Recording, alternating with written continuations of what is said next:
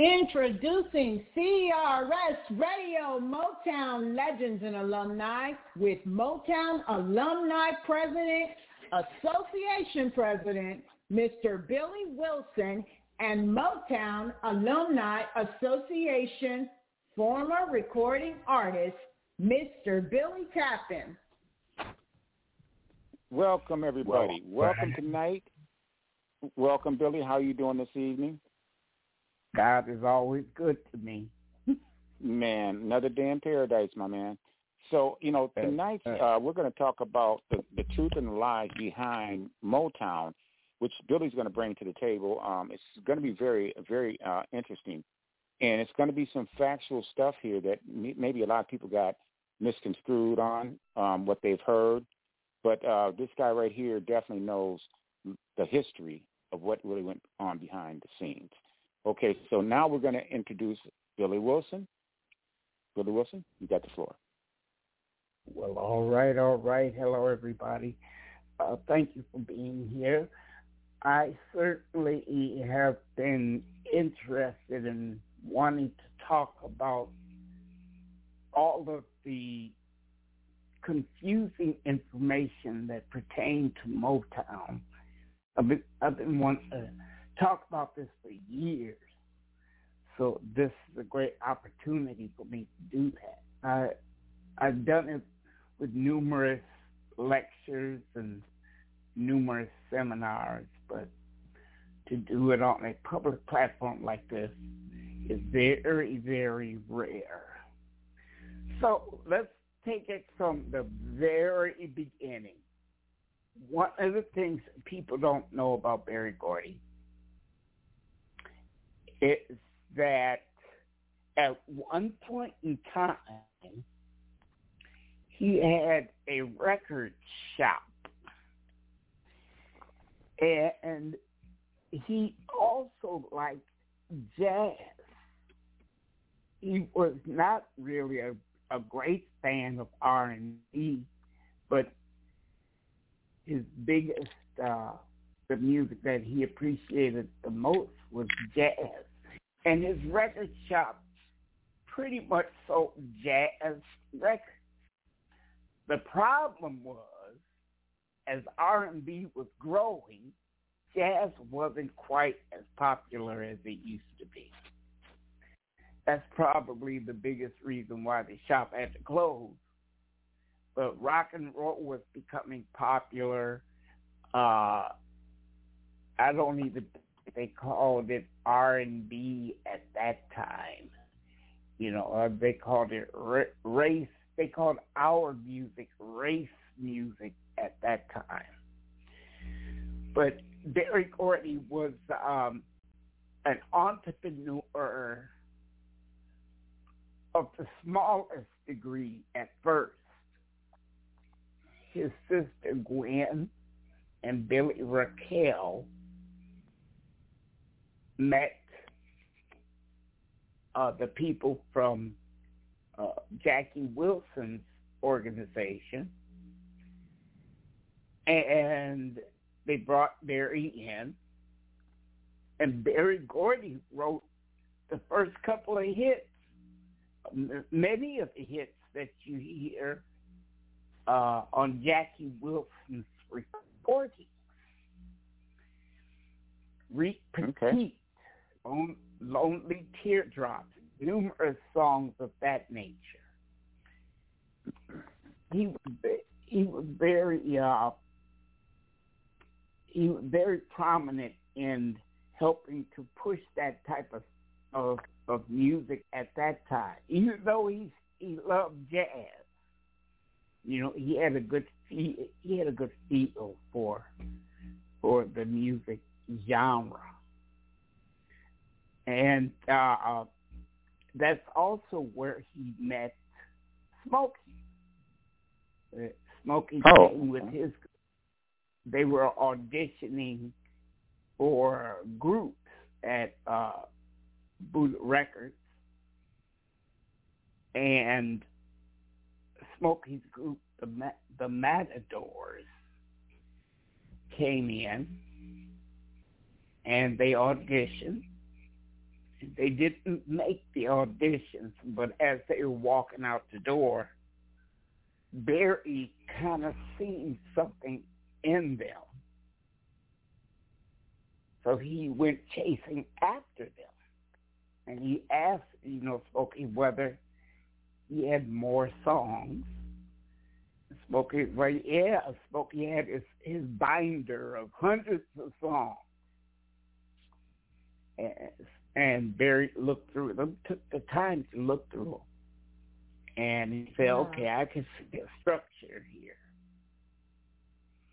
And that structure ended up being a part of the whole Motown sound as time had gone on.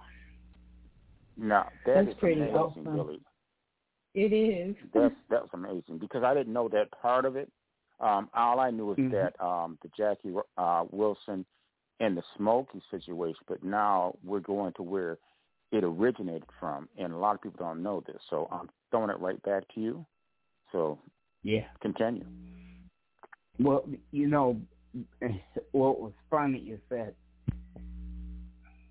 Barry, during the time, Barry was somewhat popular in Detroit, particularly Detroit. And so Smokey had heard of Barry Gordy before, but he didn't, obviously he didn't really know Barry. But they became close friends. Barry became the Matador's manager. And as time had gone on, eventually they changed their name to the Miracle. But what was interesting is that Barry was, when he finally got his first royalty check, everybody celebrates the royalty check when you get the first one. Right. So when they finally opened the envelope, I think he had remember this is Jackie Wilson's music. He had $3. $3. Wow. $3.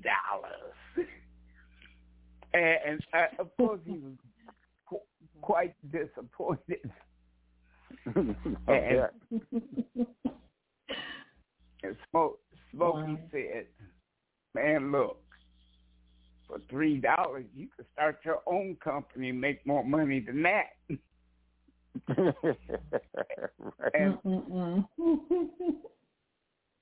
And Barry agreed. So what he did was he started his own publishing company. Okay. And at first it was called Ray Bear. Eventually, it ended up being Joe Beck. Remember that? I remember that. Yeah. So his first record company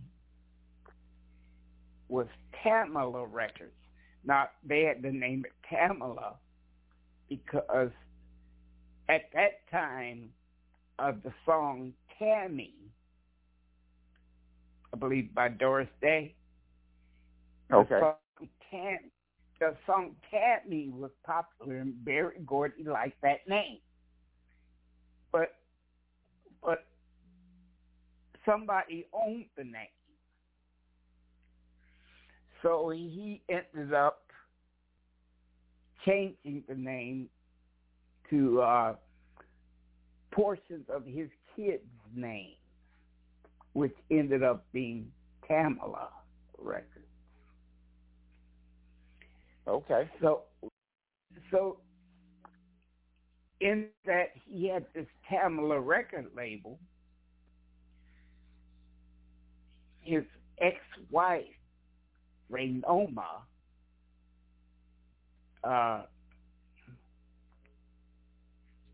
she was his business partner. She was actually the co-owner of Motown. Barry had I remember that. a partner. and she was the co-owner. Miss Ray was very instrumental in studio production stuff. She helped with the background vocals. She helped with management. She had perfect pitch hearing, and she could sing her butt off. Yeah. And so it started the Ray Bear label and the Ray Bear Publishing Company, which is, now, let me ask you this. Ray Bear. Let me ask you this, Billy. Now, with the Matador, which is Smokey's group, they were all one group, I imagine. But is there any song that we can recognize that our listeners could recognize from back in them days? As the Matadors? Yeah, as the Matadors. You know, let me see. Did they record as the Matadors? I don't think they did. Okay. I think they recorded as the Miracles. Gotcha. Oh. And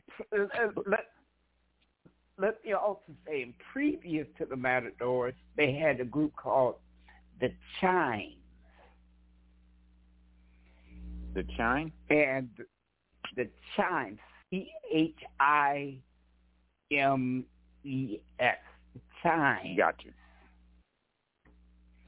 But eventually, members started quitting, and it eventually ended up being the Miracles. Okay. Now, one of the other interesting parts is that Mark Tarplin, it was a keyboard player for the Miracles. You see him on the very first album cover.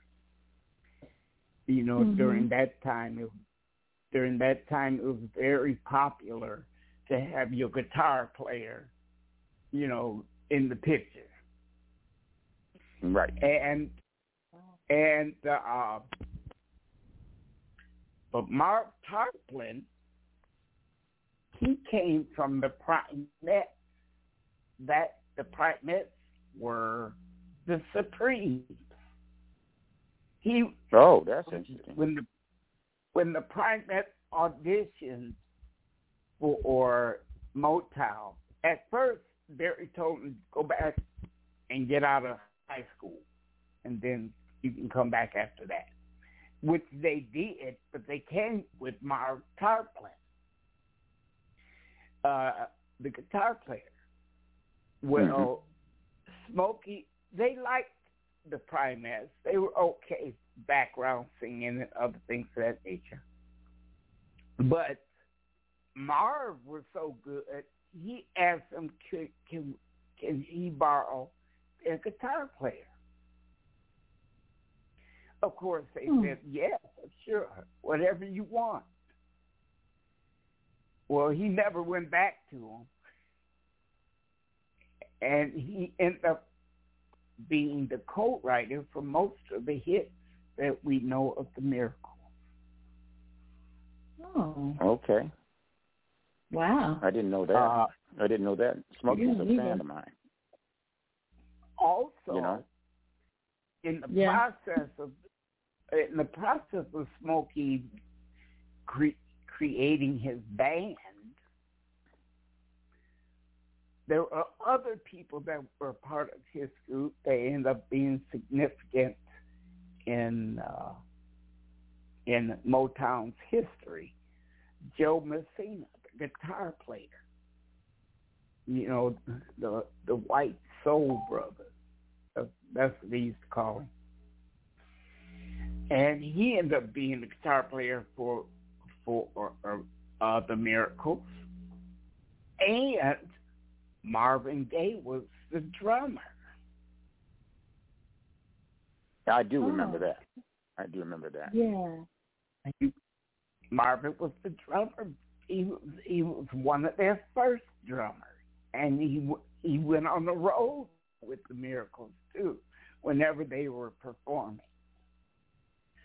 You know, it wasn't until later they found out he could sing. Then they found out not only could he play drums, he could play keyboard. And they found that out at a party one time. He was, you know, Marvin was kind of a recluse-ish type. You know, he was shy and he kind of stood by himself a lot. But he seen a piano. He got to sitting down and started playing, and people were like, "Whoa, this guy can play." Mm-hmm. Yeah. So of course he ended up writing most of his songs, and you know, sometimes he performed those songs on keyboard on stage. You kind of you knew what songs were Marvin's songs because whenever he played on stage, that means he wrote the songs. Wow. Gotcha. Now, that's a gift. Now, let me ask you this, Billy. Let me ask you this, not to cut you off, but let me ask you this. Is there any truth, and we can go back to what you're saying, but is there any truth that when Tammy Terrell died, I know it affected him. Was it the fact that he didn't perform anymore because of the death of her, that sabbatical? Yes. Yes. Okay. Because, so that is true. You know, they were close. They were close. They were close friends. They weren't lovers, but they were friends. Mm-hmm. Yeah. Right. And both of them had, of course, they had an attraction to each other, but they kept their business.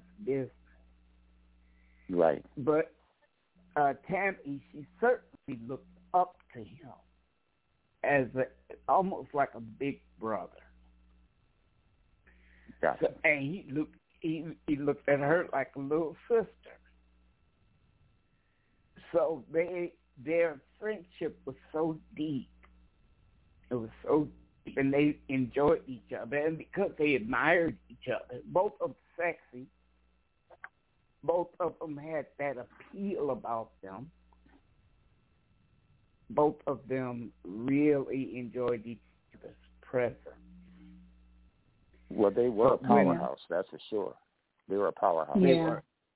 They were. Yes, and they were. So by the time that she got sick, obviously it was on stage, and she collapsed on stage.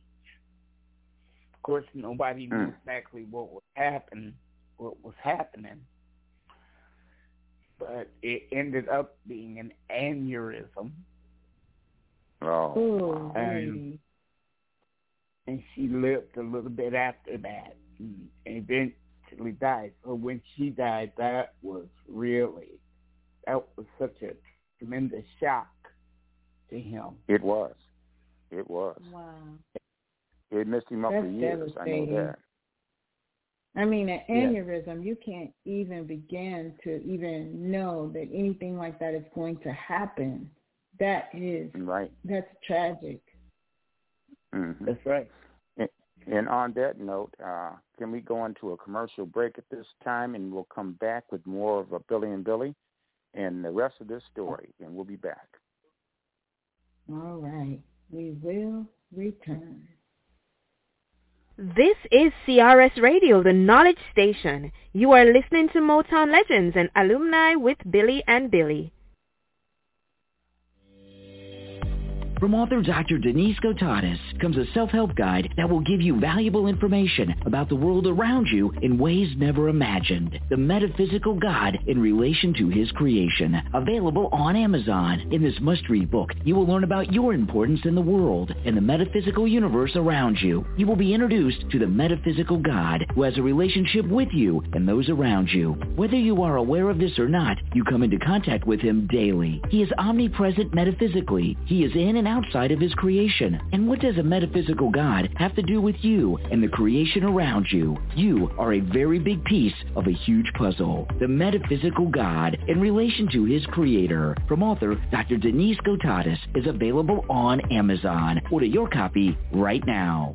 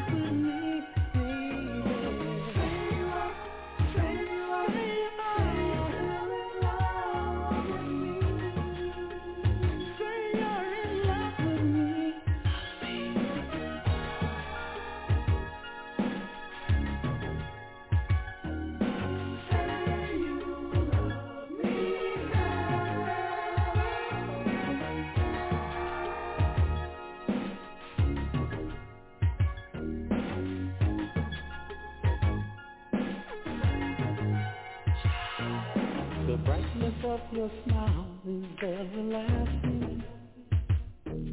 I can see the sunshine in your eyes.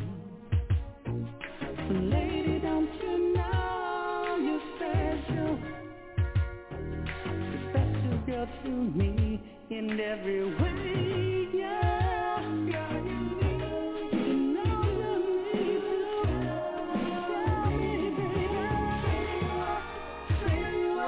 to tell me, baby.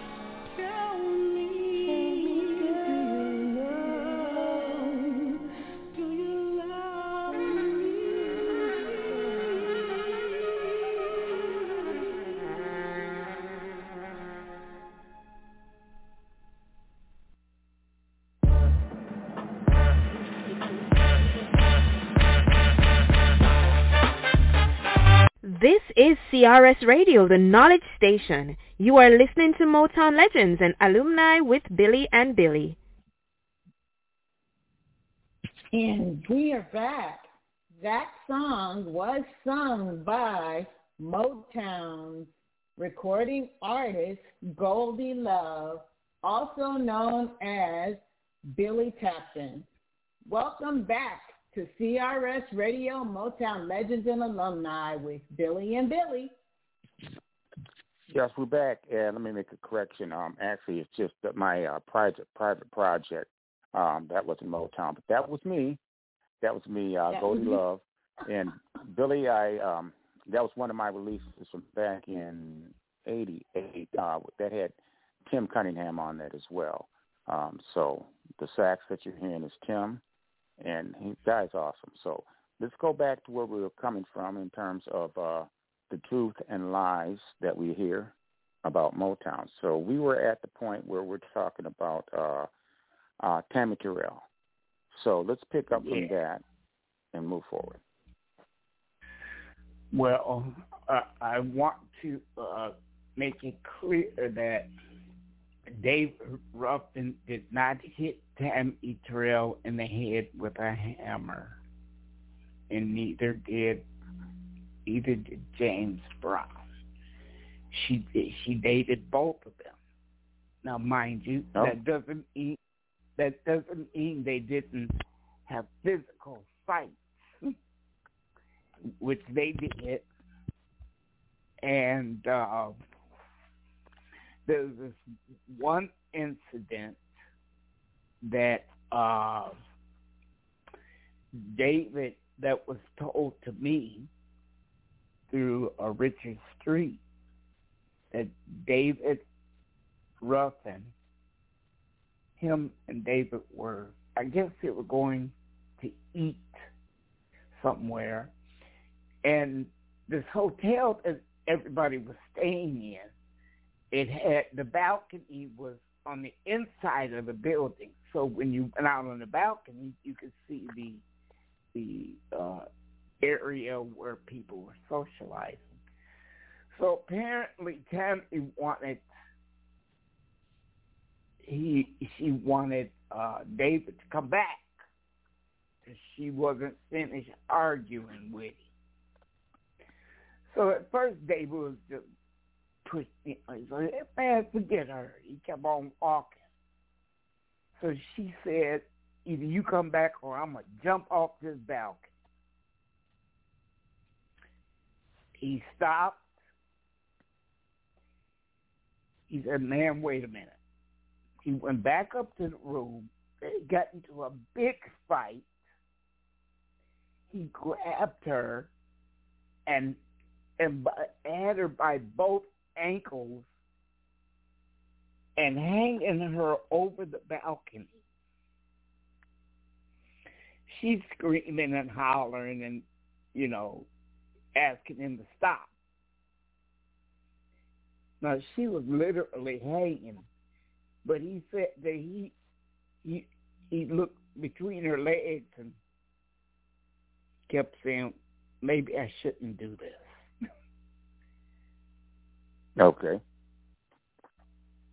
He pulled her back up. They get to fighting again, and then he comes back downstairs.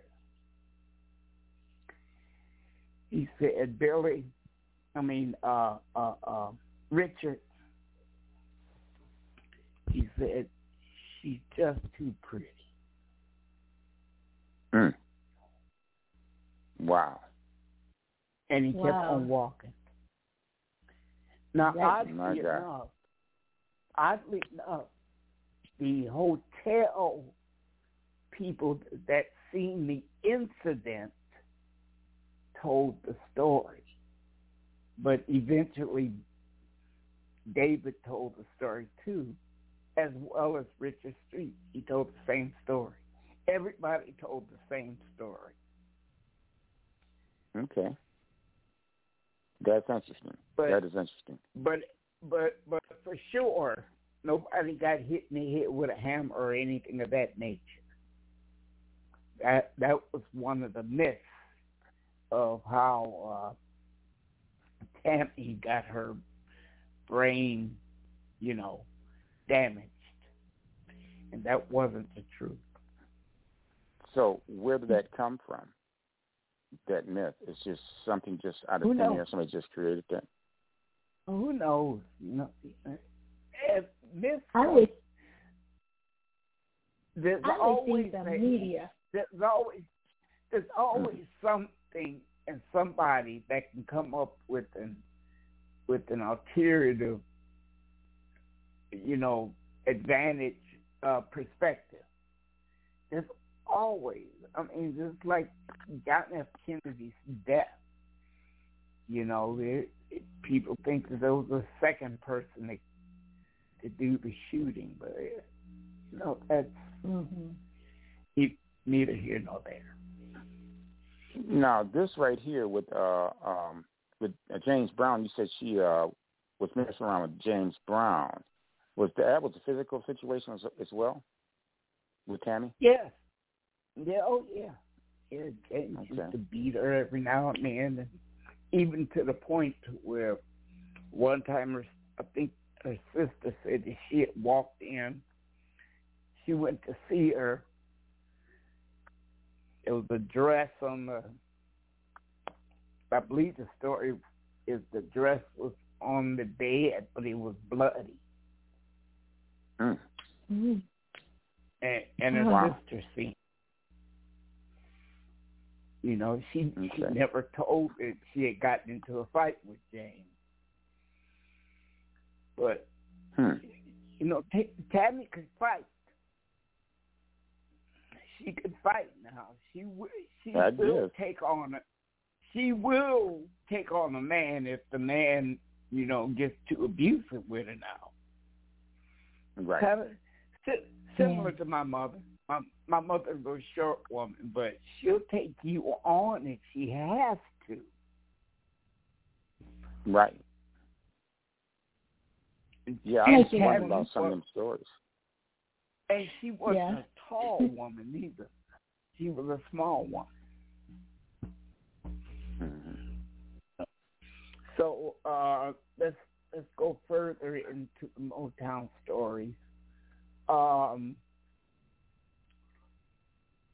When Barry started, he had a crew of musicians. Now, let me tell you that of the Funk Brothers, see, we know the Funk Brothers as the musicians we've seen on television. Correct. That's how we kind of identified the Motown musicians as those guys. When actuality, the original Funk Brothers, it depends on how you look at it. Martha Jean and the Queen actually named the Funk Brothers. They were at the Chit Chat Club. Martha was the DJ. And this particular group of musicians were the original Funk Brothers. The original Funk Brothers was Earl Van Dyke, James Jamerson, Ron White, and the drummer I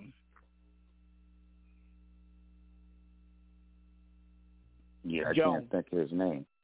Mm-hmm. Jones. Can't remember his first name, but his last name is Jones. Okay. And those were the original Funk Brothers. Now they were some bad boys. They were bad, yeah. So those were the ones that Martha Jean named. Now the Joe Hunter Band was the very first musicians that actually played at Motown. Okay. Now, amongst those Funk Brothers, the only original guys was Joe Hunter and James Jamerson. Because Benny Benjamin, he was a part of that group. Vita and the Hank Crosby, he was a part of that group. There was about 5 members of him, and the group was the group was Joe Hunter's band. They were the original Funk Brothers. I'm sorry, they were the original band members that played at Motown. They weren't called the Funk Brothers then. Okay. If you had to identify the original Funk Brothers, those are the guys that played at the Chit Chat. And the movie version, they added the people that they wanted in to be the Funk Brothers. These are all musicians that played at Motown, and they called them the Funk Brothers because there was no other name to call them. The original name, oddly enough, was Earl Van Dyke and the Band. Okay. That was the original Funk Brothers name, Earl Van Dyke and the Band. Okay. You know, and when they went overseas, I think that's exactly what their name was then, Earl Van Dyke and the Band. Earl Van Dyke was the leader of the group. James Jameson was not the leader of the group. Earl Van Dyke was. Okay. Now, when we're looking at the fact of, let's look at David Ruffin and the Temptations, not to take you off path, but let's look at that. And what do you think, outside of maybe drugs and situations like that, what do you think the problem was with the whole group? Because Otis, I think, is the one that formed the group, if I'm correct. It was a mixture of Otis Williams and the Distance and the Prime. Okay. So he was in the beginning of the group, but like Eddie Kendrick said, Eddie brought the lead singer, which was Eddie and Paul Williams. Mm-hmm. With the Distance, Richard Street was the lead singer, but he quit. And the two groups blended together. Once they all met, they blended together. And originally they called themselves the Elgins. Then they recorded as the Pirates. Wow. And then they eventually became the Temptations. Now, in terms of the name, where did they get it from? Was something that was chosen by Barry and Smokey? Yes. Oh, okay. No, Smokey had nothing. But it was that Barry. Was a Barry creation. Okay. I mean, I'm sure the band had something to do with it. You know, they may have created their own name, really, but I'm sure Barry had a lot to do with it. Now, also, let you also say there was a white group called the Temptations before the Black Temptations. Oh. There was a white Temptations. There was a white Supreme. Didn't know that. You know, at that time, nobody thought about suing each other for the name. So, you know. Right. Wow. That is something. I didn't know that. I know you'd never know that. They could have sued the white, and I believe the white Temptations eventually did try to sue, but by that time, the Black Temptations were so popular that, you know, they had a lot of money to back them up, and the white Temptations, they didn't have that much money, and they didn't do that many gigs. Right. So they had to step down on that. They had to step down. So what do you think the issue was with the vocalists in that group? Because I know that actually David Ruffin actually left for a minute, and Jimmy Ruffin came in. Am I correct on that? No. His brother came in. Or was that backwards? No. His brother never came in. His brother was never part of the Temptation. But now, didn't he do a song on there? Not with the Temptation. He done a song by himself. No, he never sung with the Temptation. And okay, he was,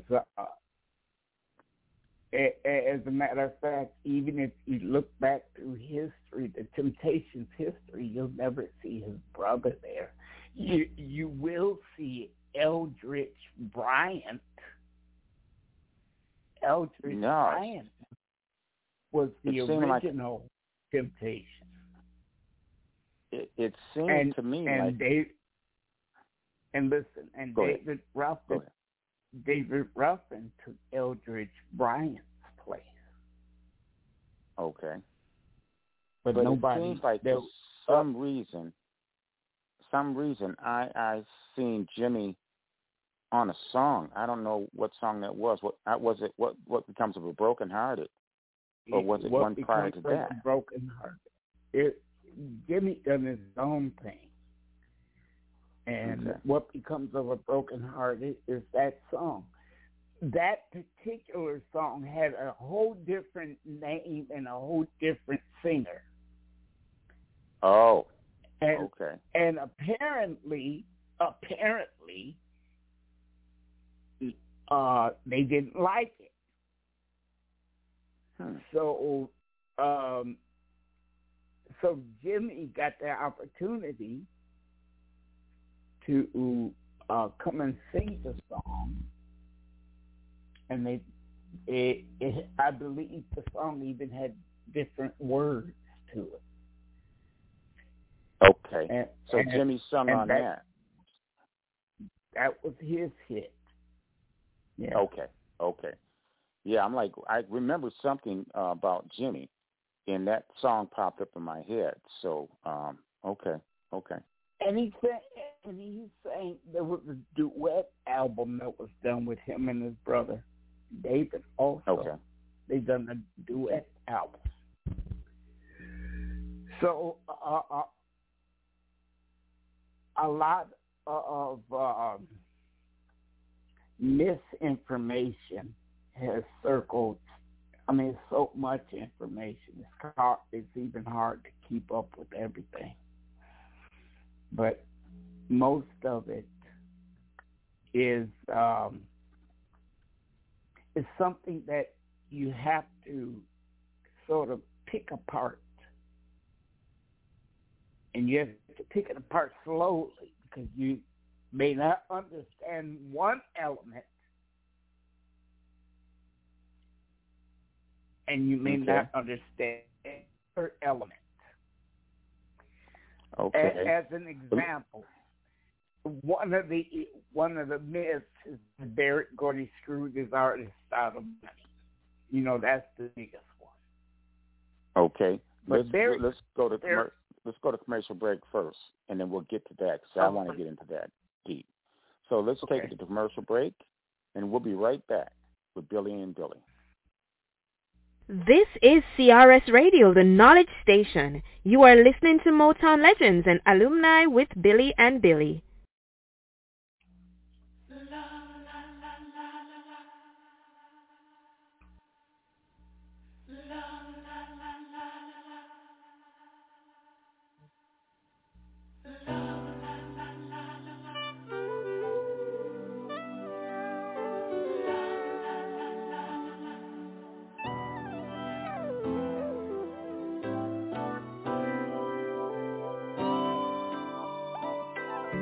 Everyone knows that there comes a time, no matter what happens, whatever you need, I'm gonna be here standing. Of all the things I've learned these years from you, I've learned to love no matter what, and that's what I'll do. I love you more than anything.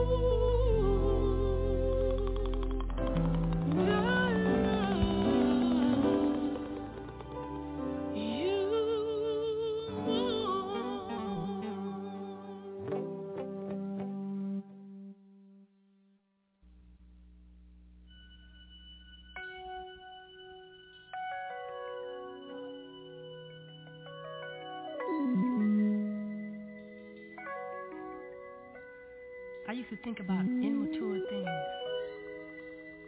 You know, like, do you love me? Do you want me? Are you gonna call me like you said you would? Is this really your real phone number? But you know, I'm a man now, baby, a grown man. And I came a long way. And experience taught me one thing. Taught me to hold on to my love.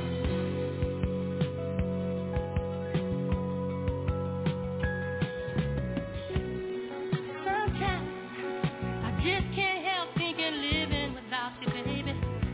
See, sometimes I just can't live crying about you, baby.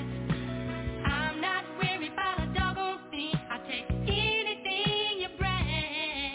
Although I love the sunshine, I feel that that's the rain.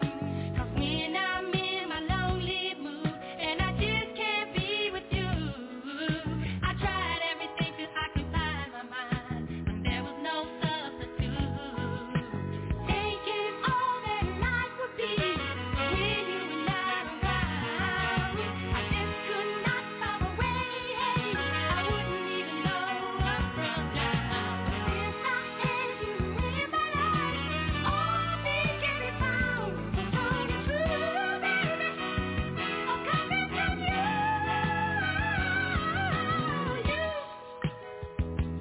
I call your name, girl. Never you lonely, baby. I call your name. When I feel the need of love, I think of you. And it eases the pain. Take away the strain. I don't worry what my people say in my life today. Although they try to say you're not the one for me, I love you anyway. Their intention might be cruel in what they say was true. But the more to you than they can ever see, and they don't even know you. Taking all that life would be when you were not around. I just could not find my way. I wouldn't even know up from down.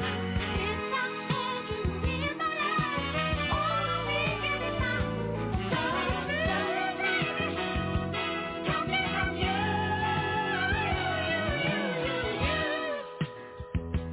I call your name, girl. Sometimes when I get lonely, baby, I call your name. When I feel the need of love, I think of you, and it eases the pain. Take away the strain. You, I call your name. Sometimes when I get lonely, baby, I call your name. I just can't seem to help myself when I wanted to be alone. So I call your name. I call your name. Take away the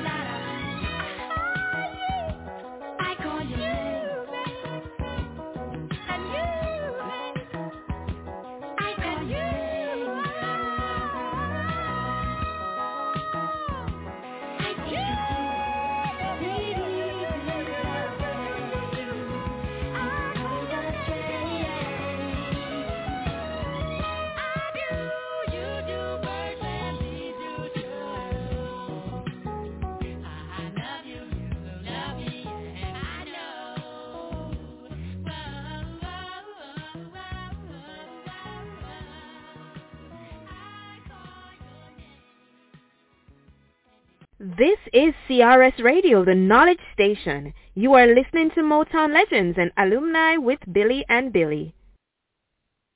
And you were just listening to Switch. We are back, and I'm telling you, that is my boy Bobby, rest in peace, along with Tommy, rest in peace, and a shout-out to my great friend, Gregory Williams. And we're back with Billy and Billy. Billy, we're going to pick off where we left off at, which we're talking about. We're talking about the Temptations, and we're talking about Jimmy Ruffin, David Ruffin. And so let's pick up from there. In case the listeners that are just now chiming in, you are listening to the Motown show with the Motown Alumni show with Billy and friends, and Billy and Billy, excuse me. So let's get back to the topic. Okay, let me see. Let's go with Motown not paying musicians. That was false also. And you have to look at the history of music when you talk about that.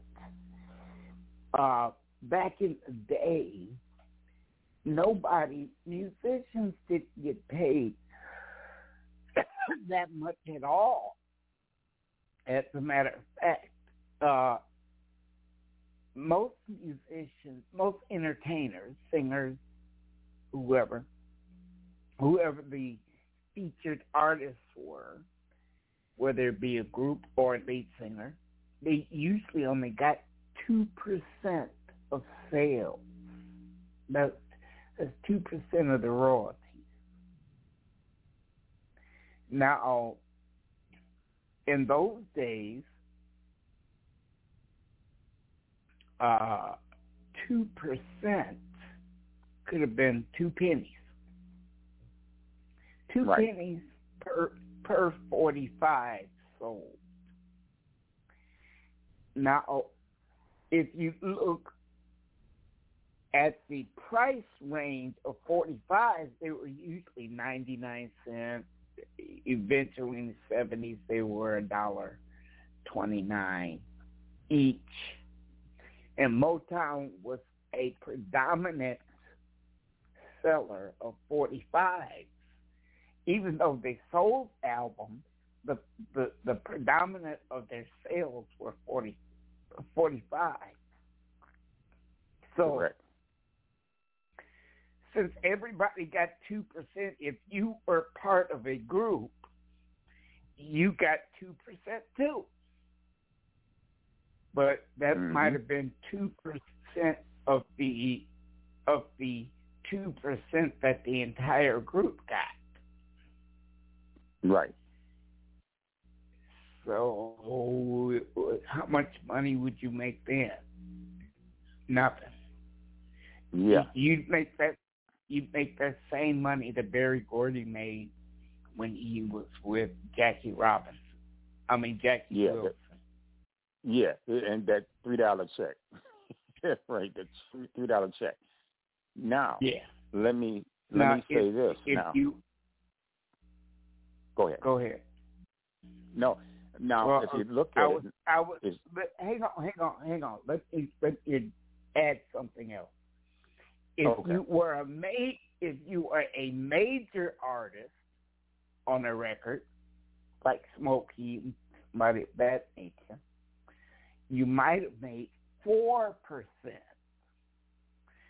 All major artists were making 4% then, including Elvis Presley. Including Elvis Presley. Okay, what's your question? Oh, my thing was, in terms of their expenses, my understanding was that they were getting paid back in those days $200 a week a piece. Am I correct on that? Motown was paying that? Or was that a part of their money, their advance? So that was a part of their advance, yes. Right, that's what I thought.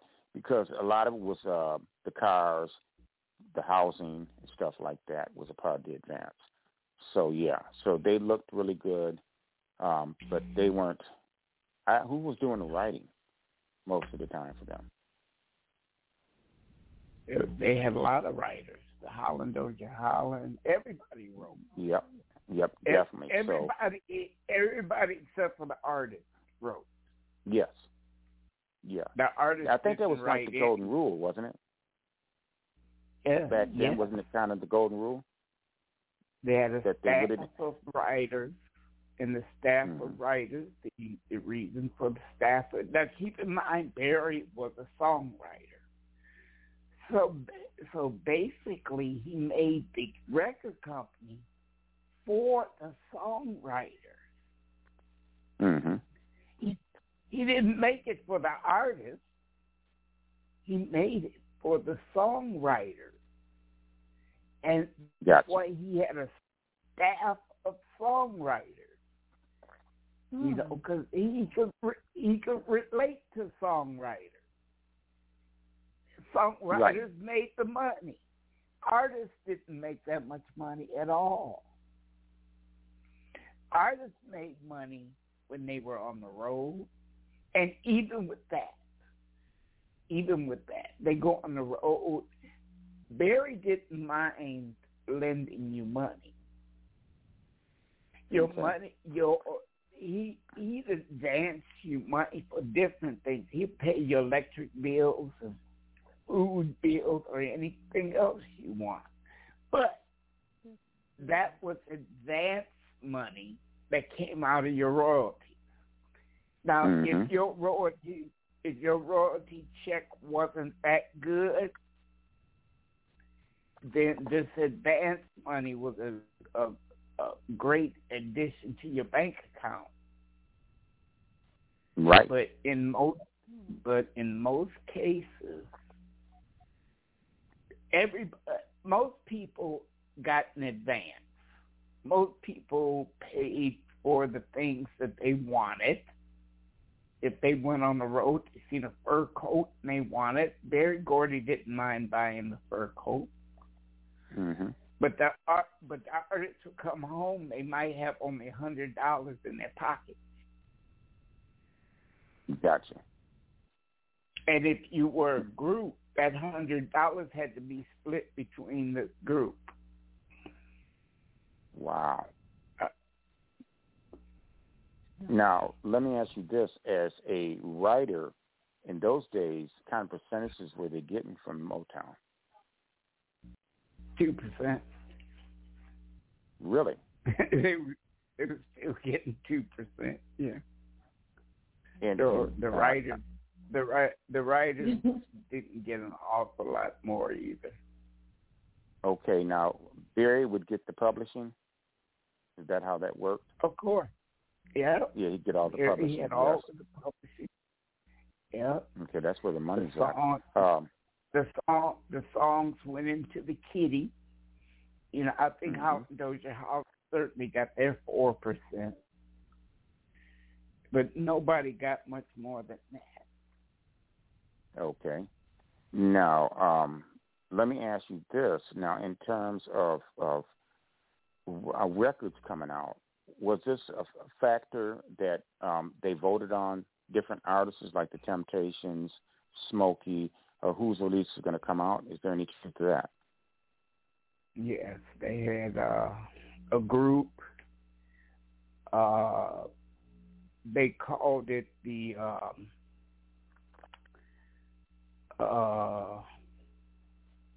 now my mind's going blank, but they had a particular group. They would come in every Monday, I believe that's when the time it was.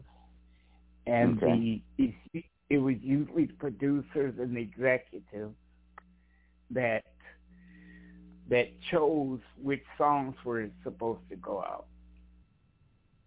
Okay. And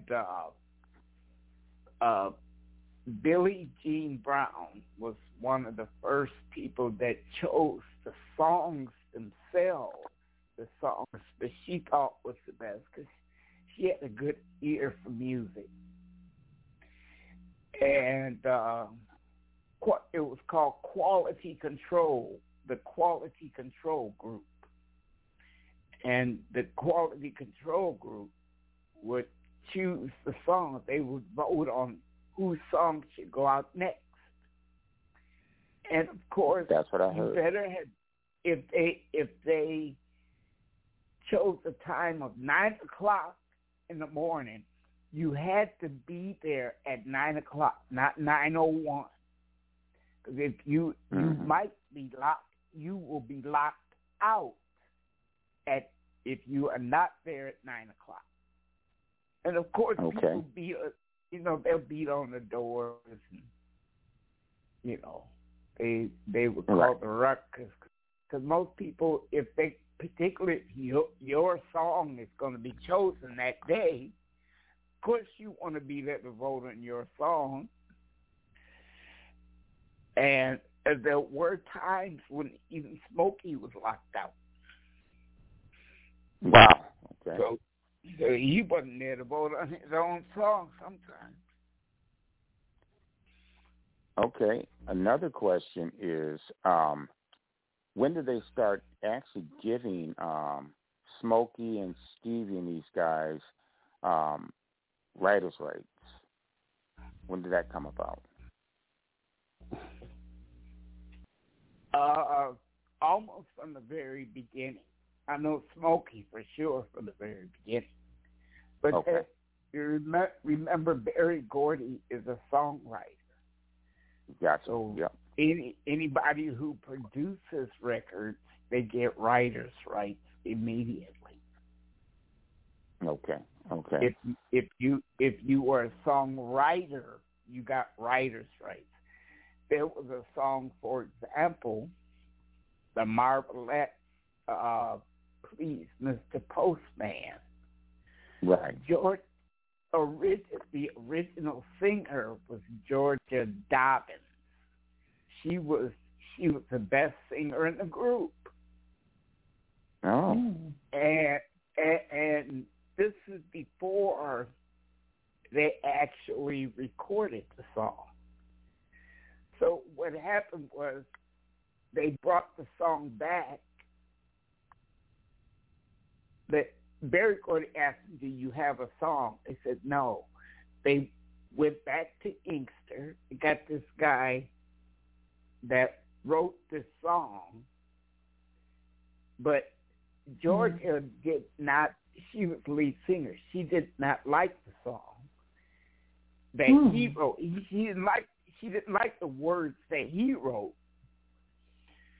So she asked him whether she could borrow the title of the song, and she wrote new words. Please, Mr. Postman. This was about a guy that she used to like that was a postman. Oh, that's interesting. It basically talked about him. Okay. So they brought the song back. They sung the song. Everybody liked it. And the Marvelettes got a contract. But the song, what happened was the song was given to a couple of the guys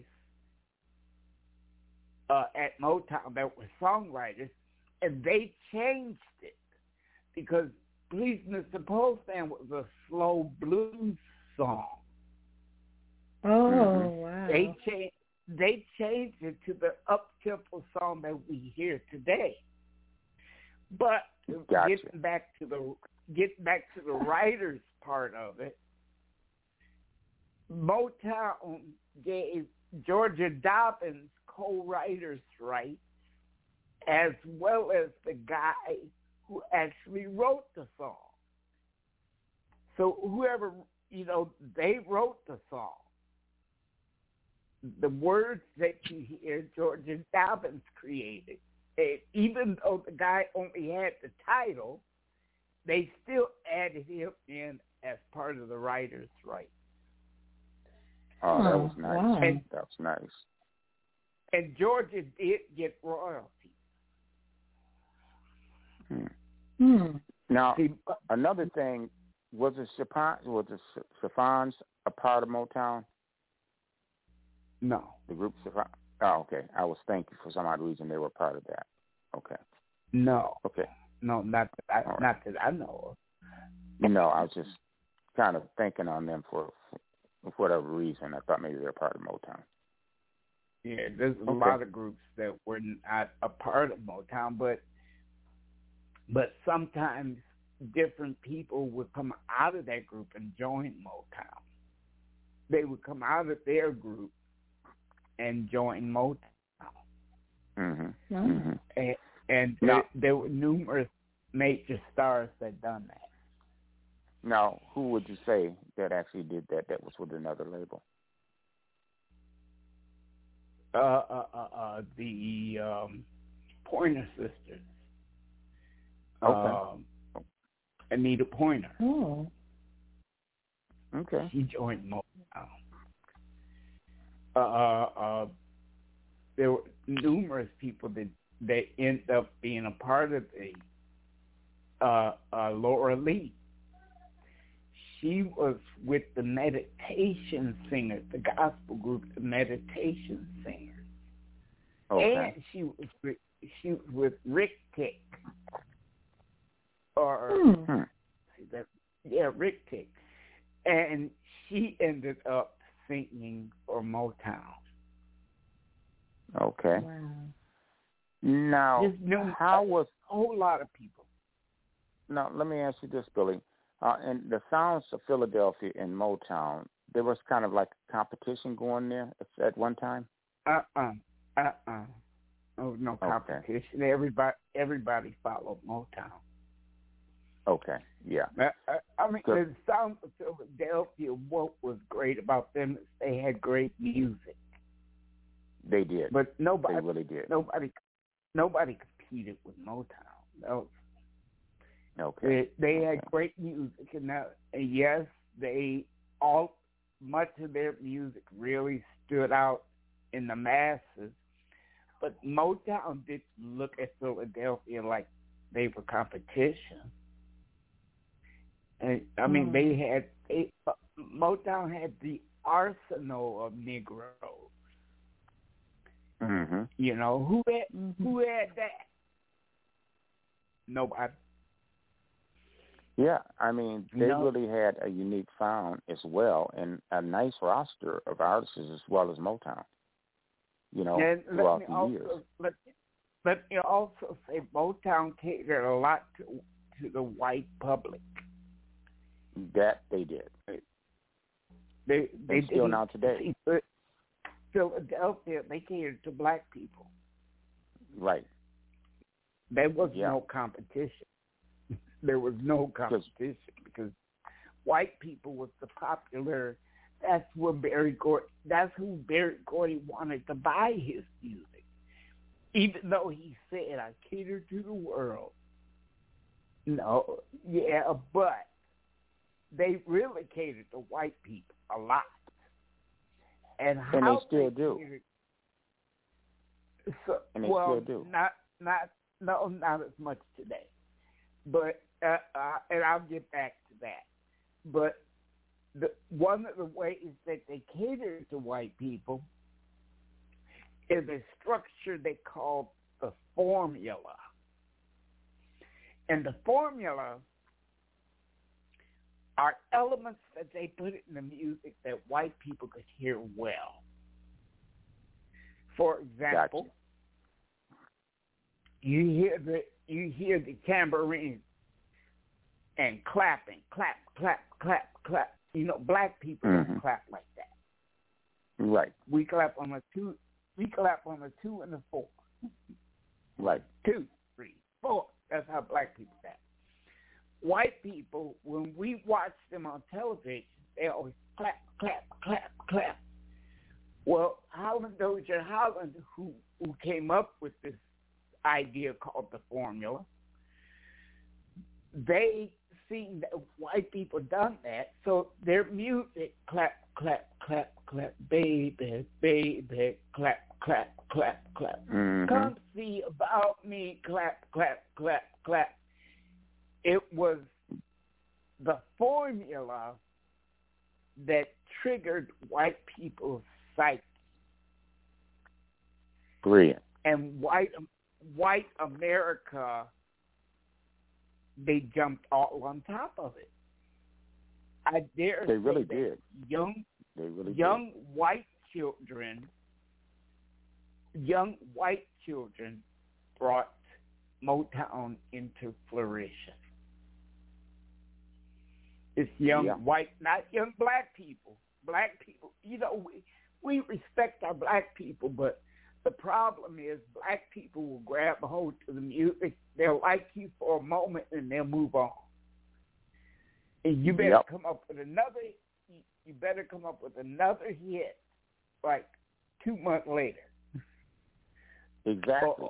Or black people will move on, and they'll drop you. They'll drop you like dropping a nickel in a pond.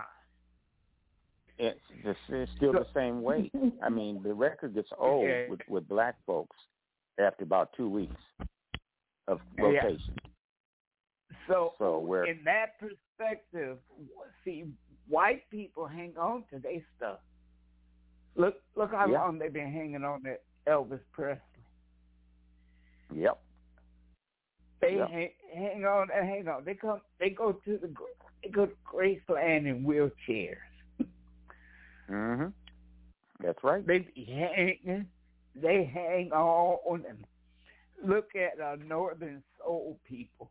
Northern Soul, once they got hooked on the Negroes, they created a whole genre of music called Northern Soul music. A weekend, they do weekenders where they dance to black music all weekend long. Most of us can't last more than 3 hours at a club. Weekend, right. Northern Soul people, they will dance a whole week all night long. They come in the daytime, they will dance all night long, go to bed, eat a little something in the morning, go do tourism crap, then come back at night and dance some more all night long, and then go redo that over again 5 times. Mm-hmm. Wow. All right, let's do this. Let's take a commercial break, and we're going to come back and pick up where we left off at. All right, this is CRS Radio. This is CRS Radio, the Knowledge Station. You are listening to Motown Legends and Alumni with Billy and Billy.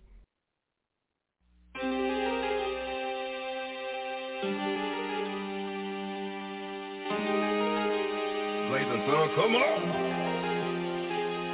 When the blazing sun comes up, no escaping from the rays. Feel the fire is engulfing through the smoke and through the haze. I will leave you all amazed, got you digging your own grave in this revival. Topple rivals, there's no chance of your survival. To the throne I am entitled, and I'll strip you of your title. I'm the king, you are the peasant, there's no time for second guesses. I am dead, I'm a child from the God above. I am dead, make it on my own, don't need no press. I am dead, my future's fixed, to the top I'll go. I am dead, plant the seed and watch this giant grow. The need that I am feeding, what the industry is needing is new blood through the system to rejuvenate the rhythm. So much hell I'm gonna give them as I'm busting out this prison. Listed as the unforgiven as I carry out the sin. Execution on the gallows, you're so angry and you callous as the hammer. It is falling so horrendous and enthralling. Like a Roman gladiator, I'm the ultimate elator. And the crowd is going wild, now the casualties compile. Take you out with different styles, I'm a child of the heaven. And the sun God is a weapon, you be raised to get you tripping. And I burn you all the vapors, yours flammable as paper. As I'm pulling off the escape, I got you evading the danger. Now you're drowning in confusion, you've been living in delusion. Terrified, you're seeing clearly that you're never getting near me. I will beat you all severely, everyone's paying dearly. Merely told you what I mean, and like a hyper beast of singing. Every angle getting covered, suffocated, and you're smothered by the power overtaken as the thunder Lord awakes. When the blazing sun comes up, no escaping from the rays. Feel the fire is engulfing through the smoke and through the haze. I will leave you all amazed, got you digging your own grave. In this revival, top arrival, there's no chance of your survival. To the throne I am entitled, as I strip you of your title. I'm the king, you are the peasant, there's no time for second guessing. I am dead, I'm a child from the God above. I am dead, make it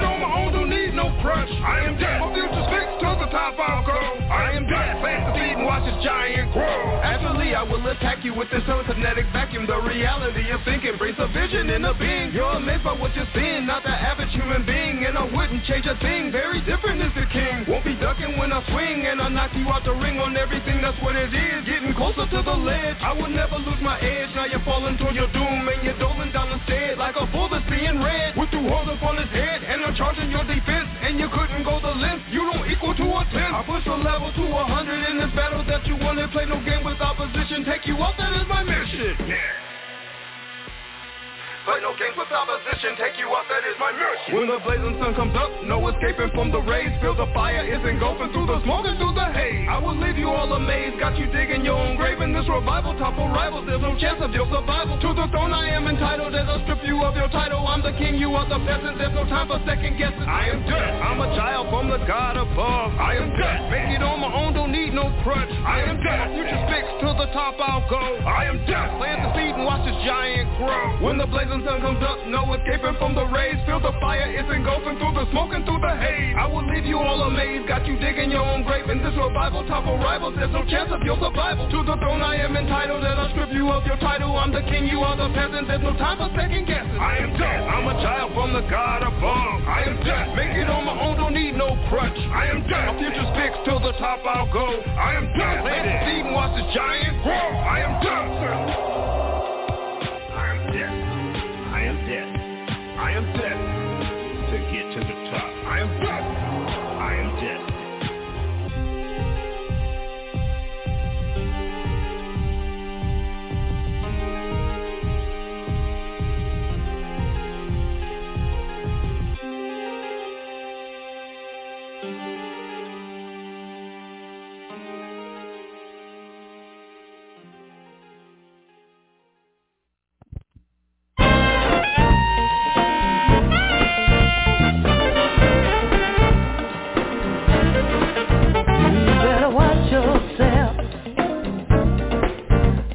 Better watch yourself. You better watch yourself, boy. I've got my eyes on you. You better watch your walk. You better watch your talk. You better watch your walk, boy. I've got my eyes on you.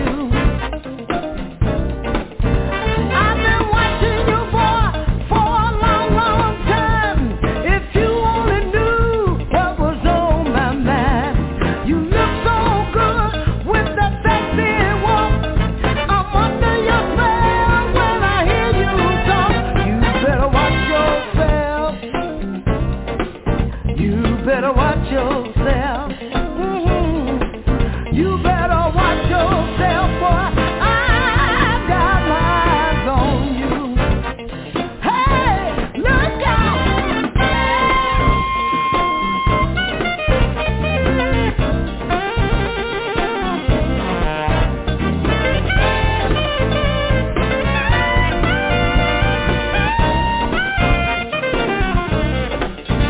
I've been watching you, boy, for a long, long time. Oh,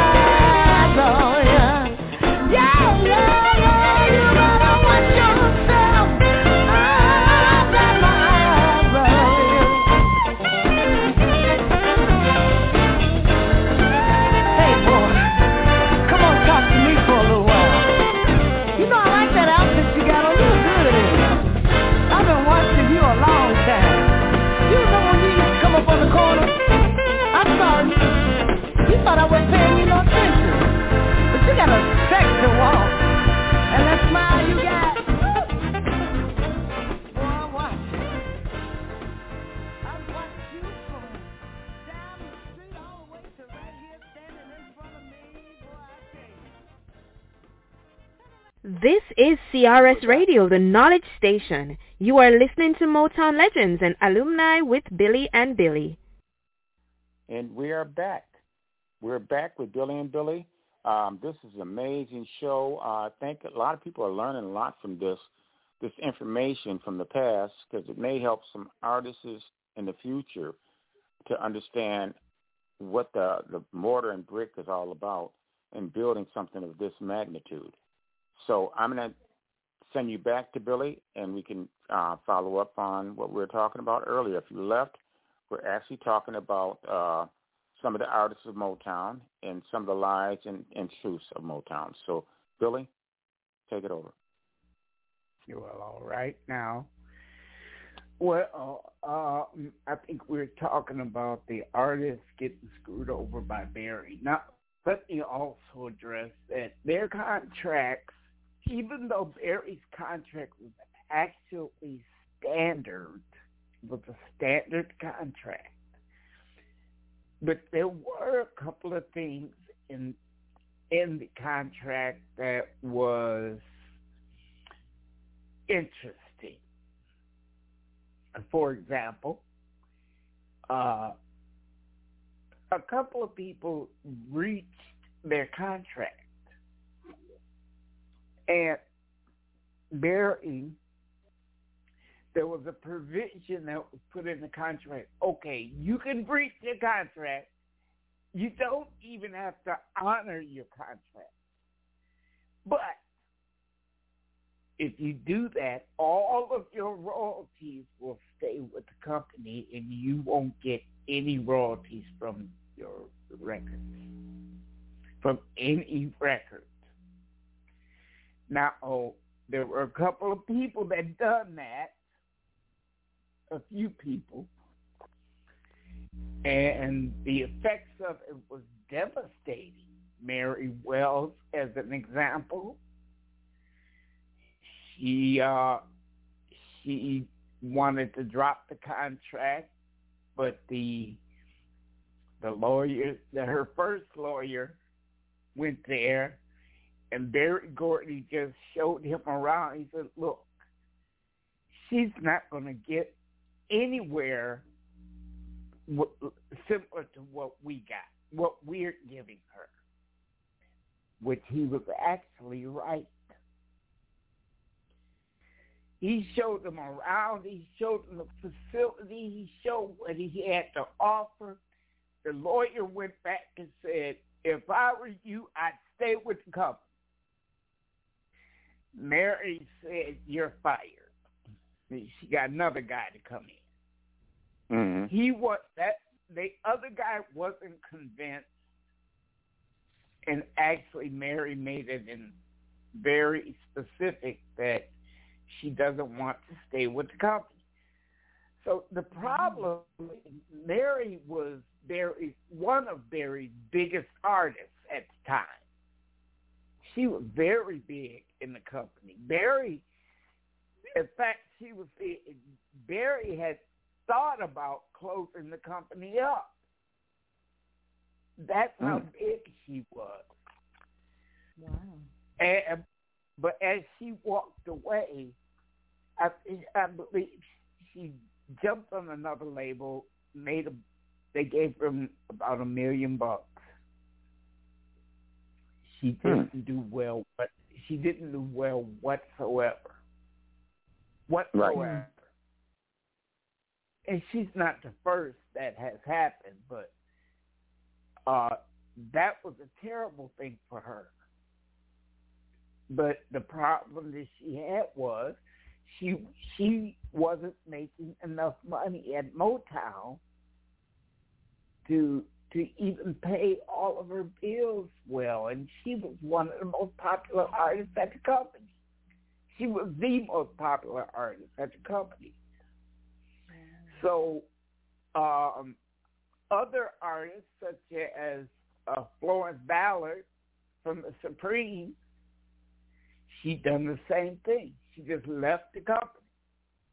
Mm-hmm. The company didn't sue her for breach of contract because basically she was kicked out of the Supremes. Now the company would have kept her as an artist, but she didn't want to have anything to do with Motown, nothing to do with the Supremes. Wasn't until later her and Mary sued Motown. Neither one of them won. And we all know the rest of the history. You know, Mary Wells, she died of throat cancer. Florence, she just died at a very, very, very young age, like 35 or something like that. Wow. So, she died young. But now, mind you, Florence did jump on another label. She did have another recording, but it just, all of their recordings failed. And they failed miserably. Well, let me ask you this one. Billy. In terms of the Supremes, because we know what's going on with the background singers, but was Diana Ross really the best singers out of all of them, or was that just a ploy with Berry Gordy because he was seeing her at one point in time? He wasn't seeing her in the very beginning. No. Florence probably had the richest voice, but Diane had the most marketable voice. Okay. See, black men,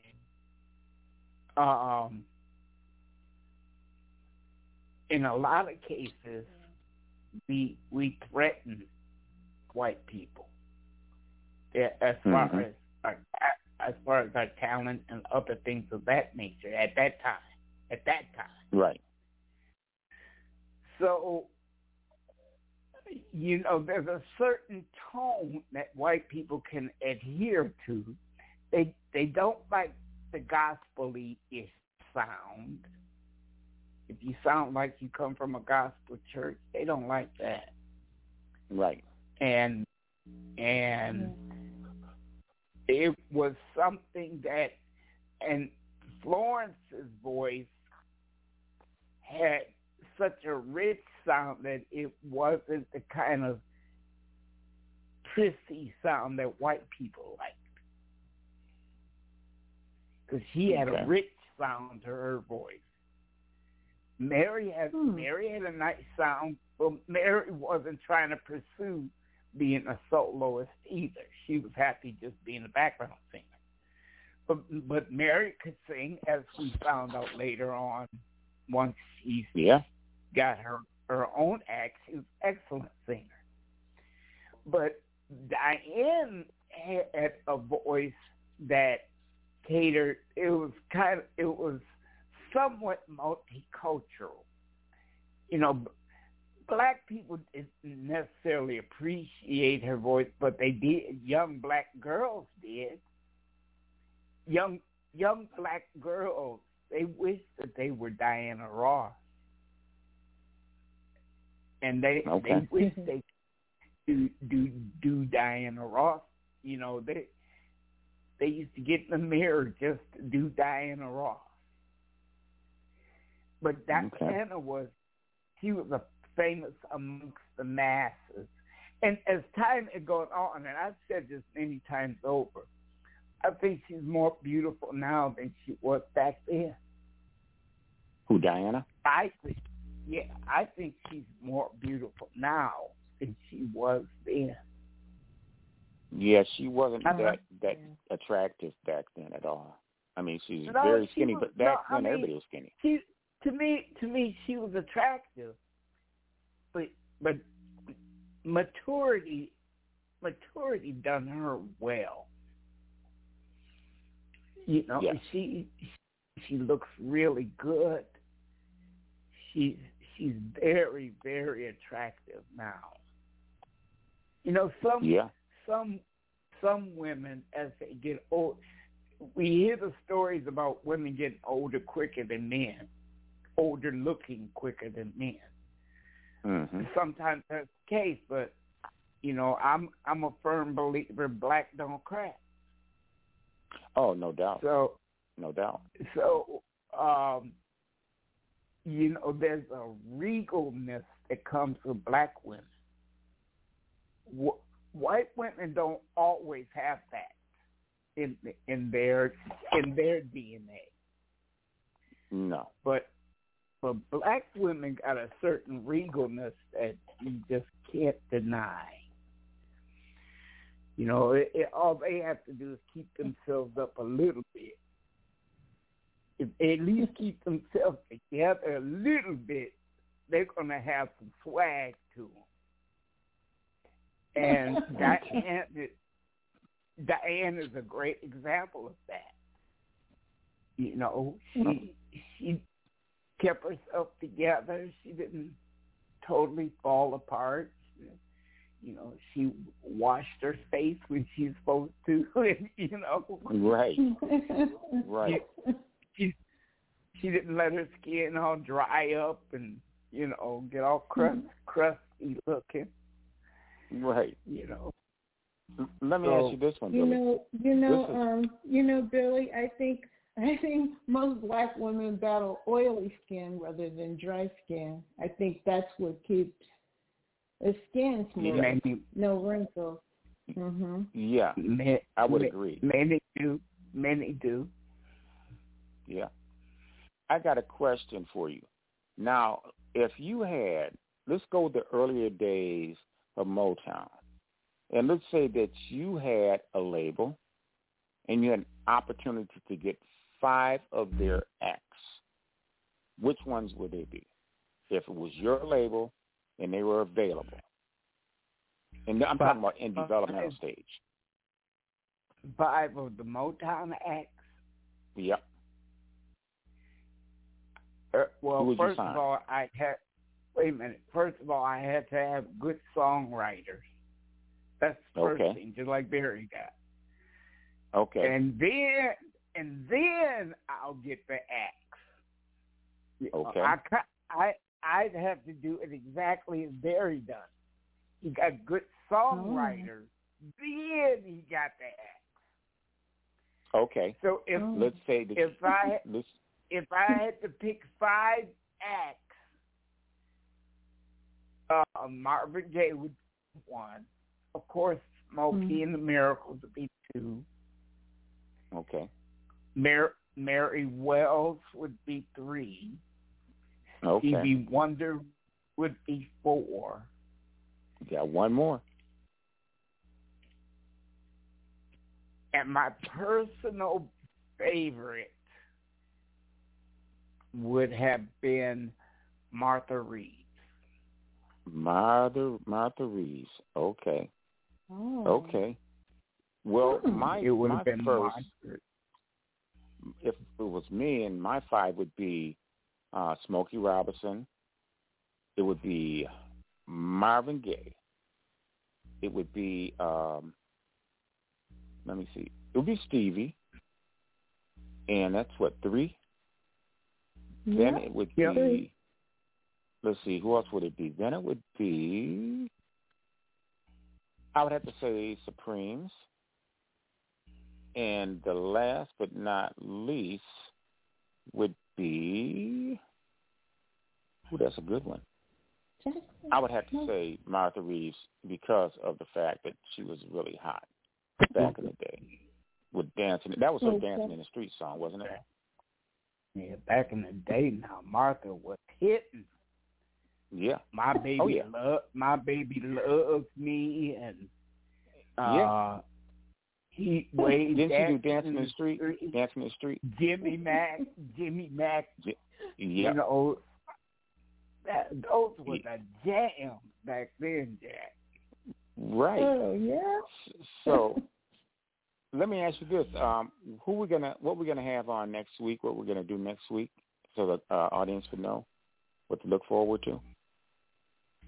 I'm trying to get Free the Pain off. Okay. Well, we'll have Free the Pain, and hopefully have her. That'd be a good one to have. We're going to have many more things coming on Billy and Billy on the Motown alumni chat. So we're going to actually have a great time. But before we go to a commercial break, Denise, is there anything that you want to ask Billy? Oh, I'm just listening and enjoying. I'm enjoying everything. I know along the way I've been like with my little comments, but yes, I've been enjoying the conversation and learning a lot about Motown that I didn't know. So I'm enjoying myself. You know what? I feel the same way. Because I learned a lot just off in this things that I thought I knew that I didn't know. So what we're going to do, Billy, we're going to take a quick break, and we're going to be right back with Billy and Billy. So people, audience out there, hold your seats. We'll be right back.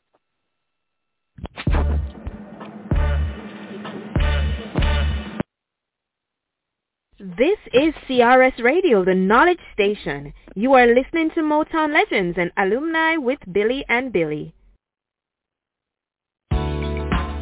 Yeah. Baby, I'm sorry, baby. I'm sorry. Can I get a little bit more? Please give me just a little bit before you leave town. I know this time is busy. Let me get it just one more time. I see your bags are packed and you're standing by the door. Oh, you say you are leaving me and you just can't take it no more. I'll pay the Uber to leave.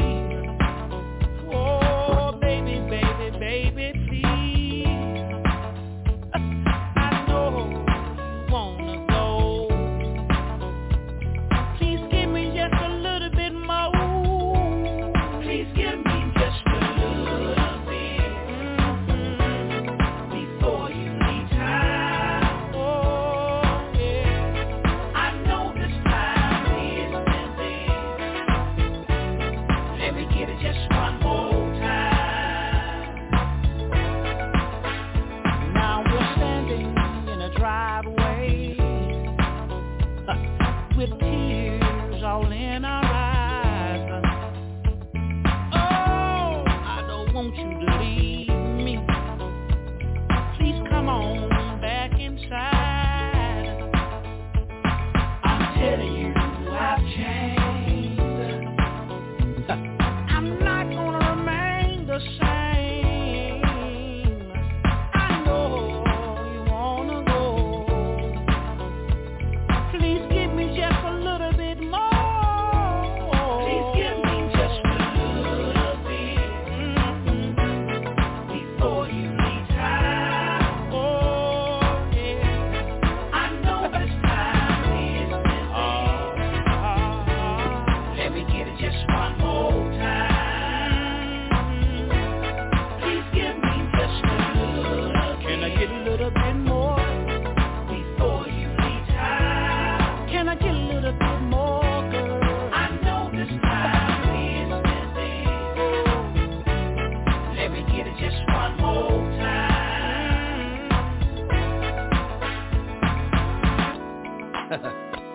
You know what? They say a man not supposed to cry. They lie. Oh, they lie.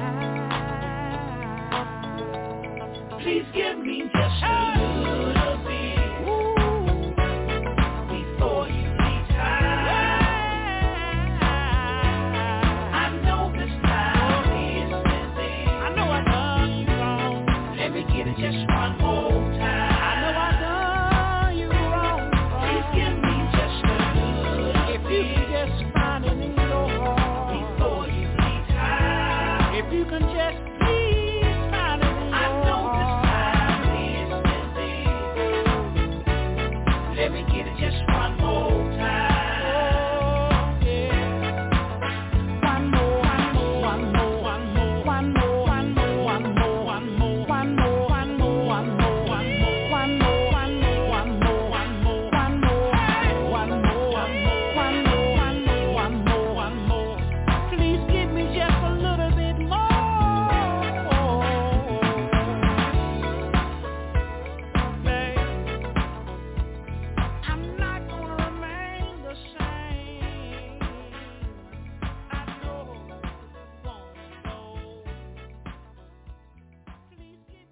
This is CRS Radio, the Knowledge Station. You are listening to Motown Legends and Alumni with Billy and Billy.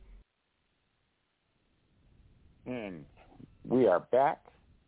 And any closing words? Well, my closing word is real simple. Things that you have imagined about a black man in a white man's world, you have to leave it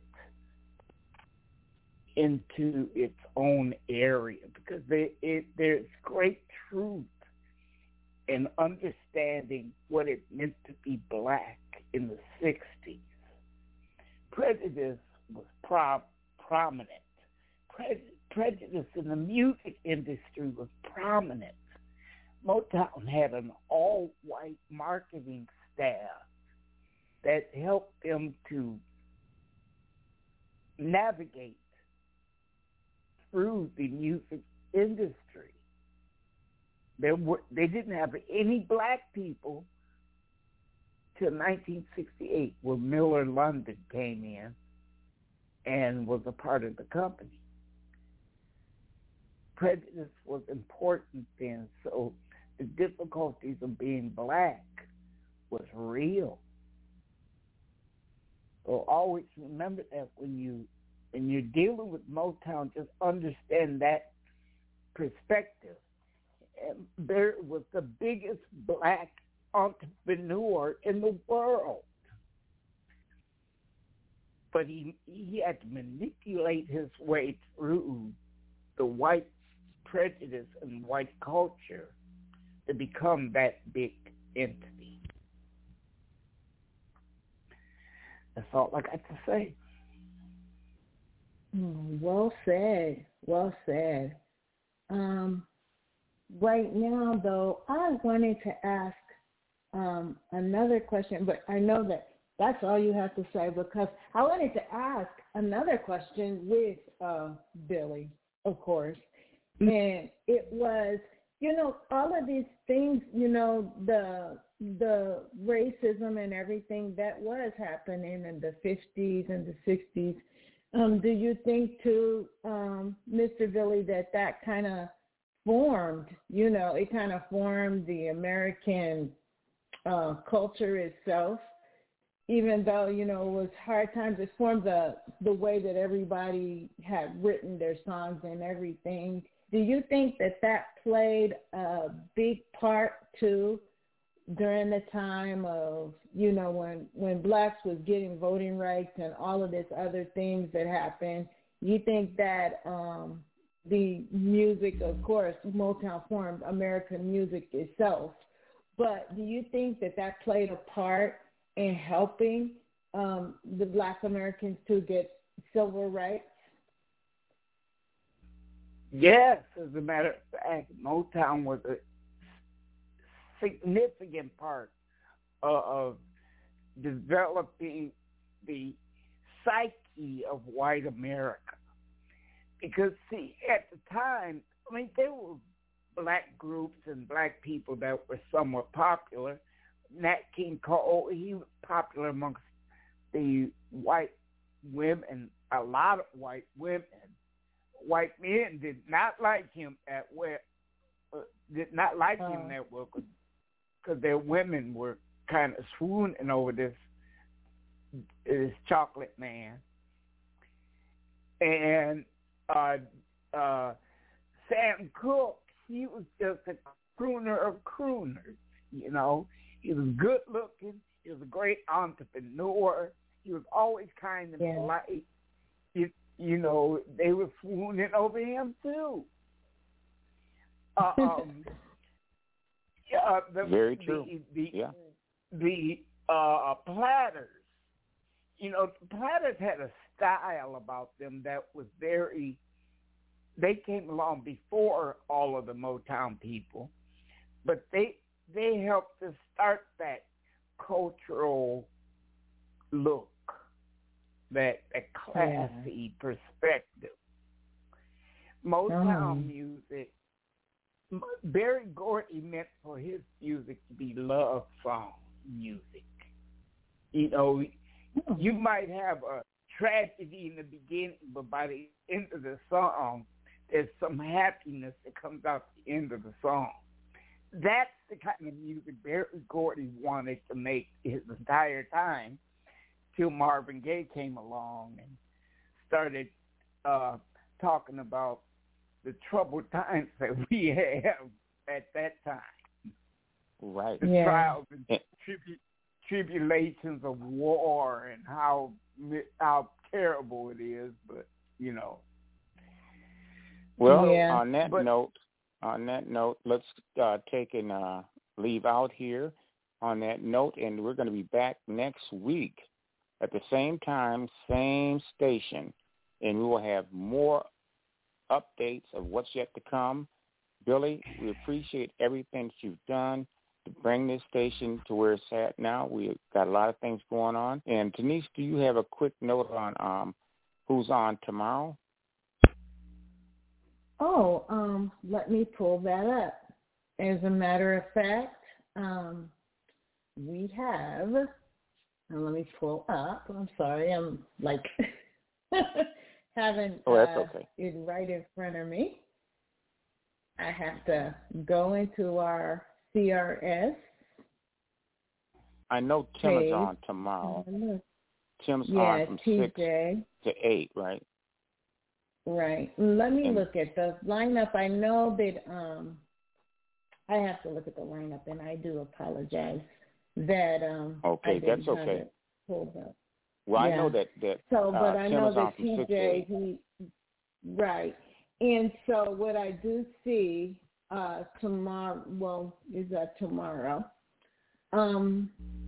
Let's see. I know that the comedy chat is going to be coming up as well Friday at 12 p.m. noon. And, that's going to be a Friday.